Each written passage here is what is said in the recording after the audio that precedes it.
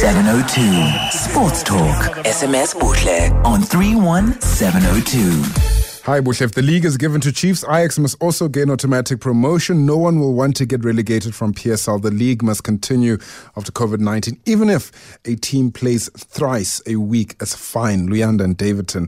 I'm somewhere there, Luyanda. I have to agree with you a little bit there. All right, Clive Warg on the line now. We'll be talking all things esports. Clive, thank you so much for your time. I hope you're well. I'm very well, thanks. And yourself? No, I'm good. We're coming to grips with this esports thing. A lot of people, especially listening at the moment, are still in the school of PlayStation, waste of time, rather pick up a book and study. Well, I mean, those people are pretty much behind the times at this stage because esports is massive. It's getting bigger than actual physical sports at this stage. It's going to carry on growing. And I mean, you'd think that because we are at a point in time where we're so thirsty for sport now. We've seen there was a Formula One race in China, well, a Chinese Formula One race tonight, and it's been happening. We've also seen tennis stars now coming into the fore, starting to play tennis charity matches. How big is this industry that we have no idea, so many of us of? Well, I mean, it's this massive. Usually people were investing money to buy physical football teams. You'd hear someone bought Real Madrid for this amount of money, but now those same people are investing so much more money to buy professional esports teams.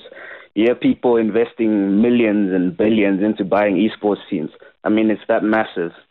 I mean, professional esports teams. 10 years ago when you bought your child that PlayStation, you wouldn't have thought that would have ever been an option. But here we are, Clive, in a world where everything, I suppose, is able to happen. We the world is at our feet at the moment. How does one even get into the esport realm? How do you decide that I would like to start competing on a professional level on esports?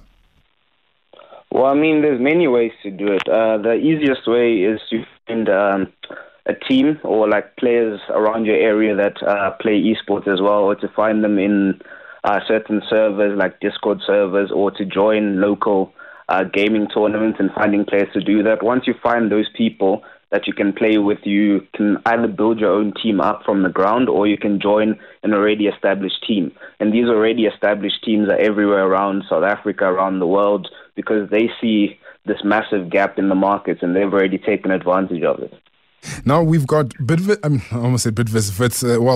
in general, already sort of ahead of this curve, Clive, with War Games, the War Games Club. Can you tell us a little bit more about that? Well, the War Games Club is actually an old club from the 1970s, somewhere down there.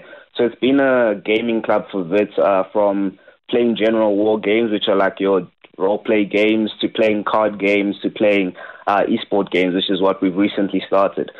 So we get people to sign up, and then they play or they trial out in whichever game they think they're good in. And then when we have our teams, we compete with other universities, or we just compete in general tournaments in South Africa and overseas if it's an online tournament, obviously. And how do I sign up to the War Games? Do I have to be at Wits, or can I just walk in as anybody off the street? Well, hopefully not walking at this time. Well, I mean, definitely. But currently we have limits so that only Wits members can join War Games, but this isn't just current Wits members. It's also Wits alumni that they can join as well. Even the staff can join as well, because esports isn't only played by the students. Many of the staff members play the games as well. And, but we have many things like Ekasi Esports, which is actually something that was established in 2017. It's the first registered esports team in Soweto. So they allow people to come in from other places, and then you can compete with Ekasi Esports, and then they would compete with us from War Games, or we can partner up with them to make other competitions. So you don't necessarily have to be a university student or a Wits University student to compete in these esports. And Wits isn't the only university with them. I mean, we have our USAs, which is our Universities of South Africa Sports, University Sports South Africa rather,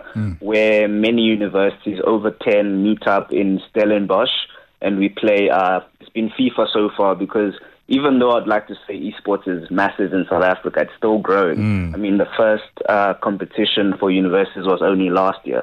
So we started with the most popular esports, let's say, which is FIFA.